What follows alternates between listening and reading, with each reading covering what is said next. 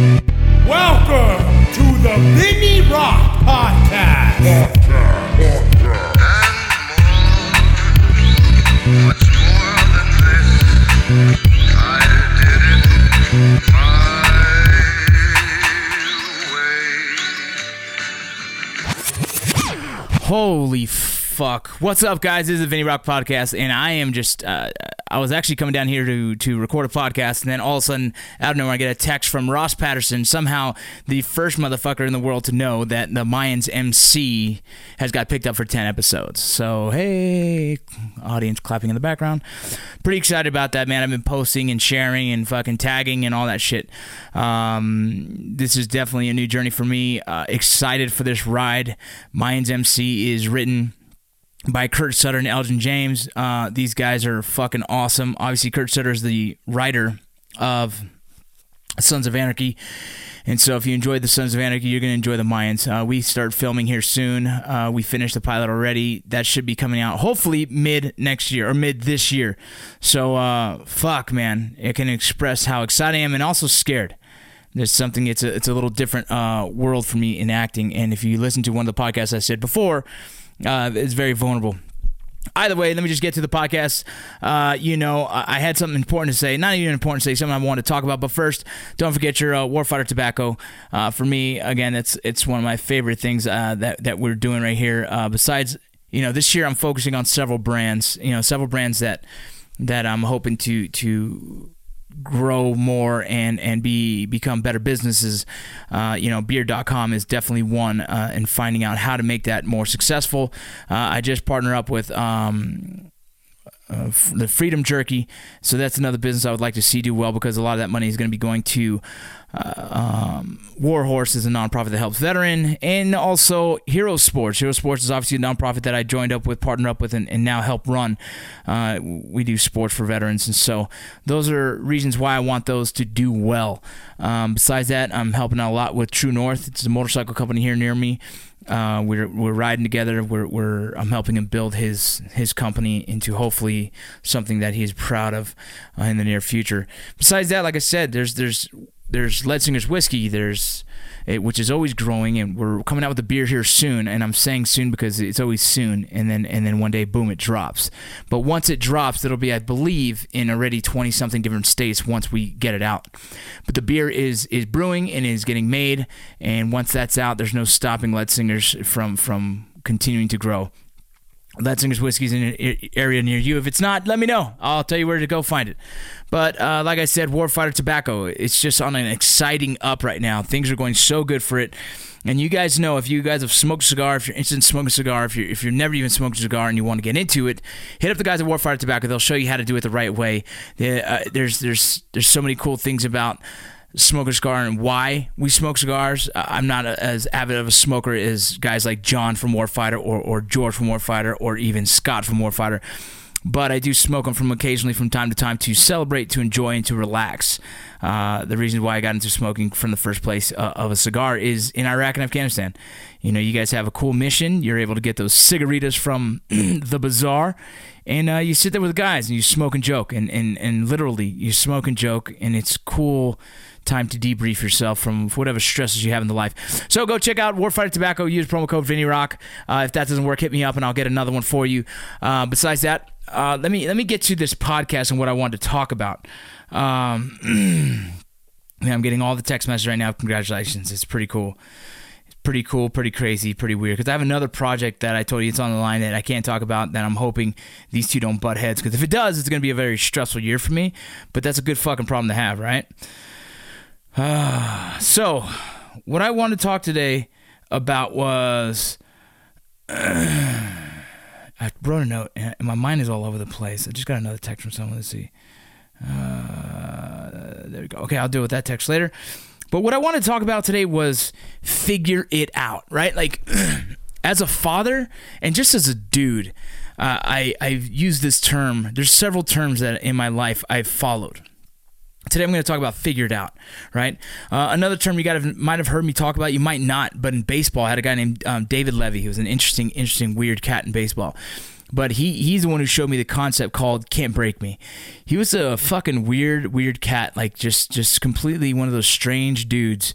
You wouldn't trust around your sister, you wouldn't trust around your kids, you wouldn't even trust around your wallet. Just a strange, weird dude. But he was an honest man. He was a good guy, but you just couldn't read him. It was just uncomfortably strange. But he had this concept. He'd go in there and he's never pitched a college game in his life. Never in his life. He was a catcher.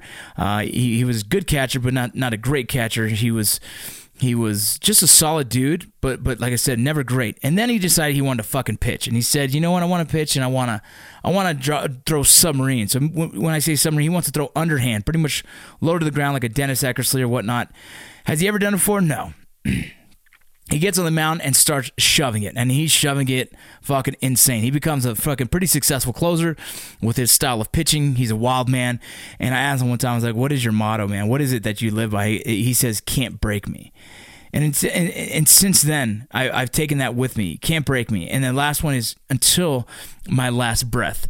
And these are things I've carried on with me from Ranger Battalion to Ranger School to the prison system when I was working as a SORT member, all the way to the Border Patrol when I was in my 4-star selection. And there was times I was feeling like I was ready to quit. My knee was hurting, and the running was a little bit more than I was anticipating, and mentally I was getting ready to break down, and those words came to my head: "You can't break me until my last breath." And so those are something that I carry with me forever. And the other thing since I was younger is figure it out. And so I talk about figure it out because I tend to tell this to my kids more than I ever have in my life now, since they're older. They're older kids, and they have the tendency to put themselves in weird positions or whatnot.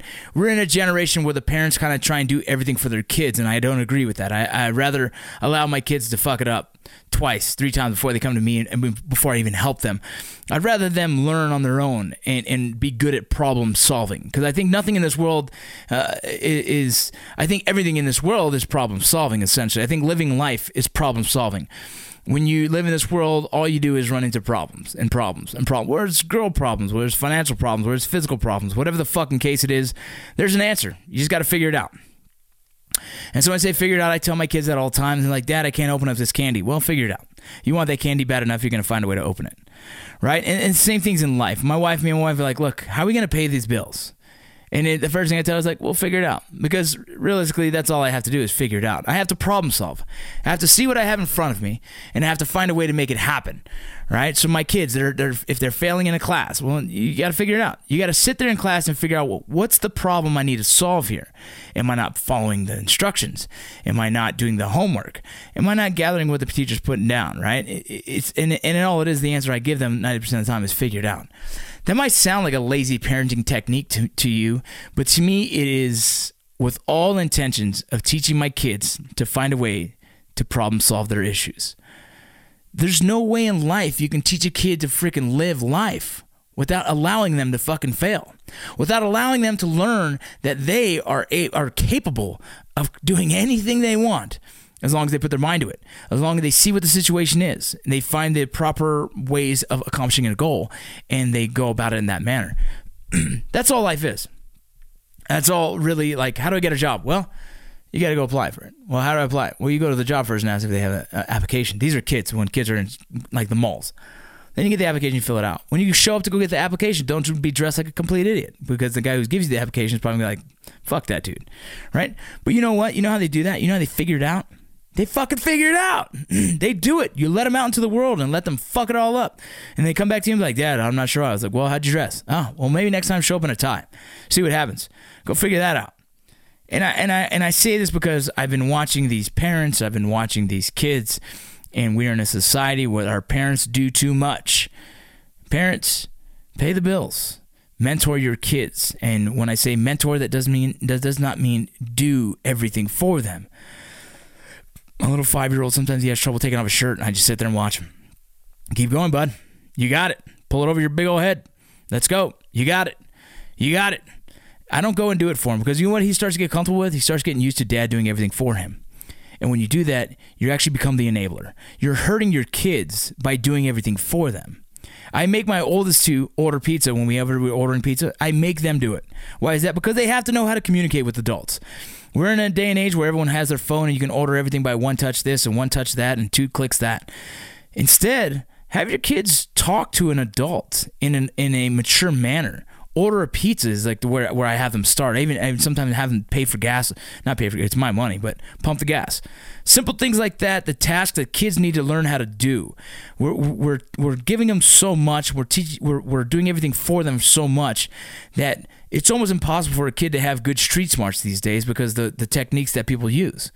They do everything for their kids. And instead, teach your kids every day how to live like a normal human being. I make my kids throw the trash. I make the kids, clean up the dog mess. I make the kids, they have routines. They have things to do daily as part of just being a normal human being and providing to the greater good of the family, essentially. Do you like your cell phone? Well, you're going to have to pay that. Why? By doing chores, by sweeping, by mopping, by cleaning, by doing your laundry, by helping me out around the house. By doing things around the house, you're teaching these kids responsibility. Some kids don't have responsibility. Man, from the youngest age, the 5-year-old still has to do things. I don't care if it's super minor. He still has to do things. If he's playing with his toys, he puts them away the right way. I don't let him get away. I don't cut no slack. You see what I'm saying? I make them do what they need to do. They want candy all day. No. I say no all day long to these kids. Does it hurt? No. I don't give a shit because I know in life they're going to get no a lot, and they have to learn how to adapt and overcome and get over that shit. So I tell you this is just kind of a test to you guys. Try it out sometime. Tell your kids to figure it out. Obviously nothing that's going to bring harm to them. If they're trying to use the chainsaw, don't let them figure it out. But if they're trying to, I don't know, learn a new skill set, figure it out. If they're having trouble taking off their clothes because they're little, figure it out. They have to fail and fail and fail and find success by them using their own brain to problem solve their life. Have them figure it out. All right, y'all. I'm out. I did it.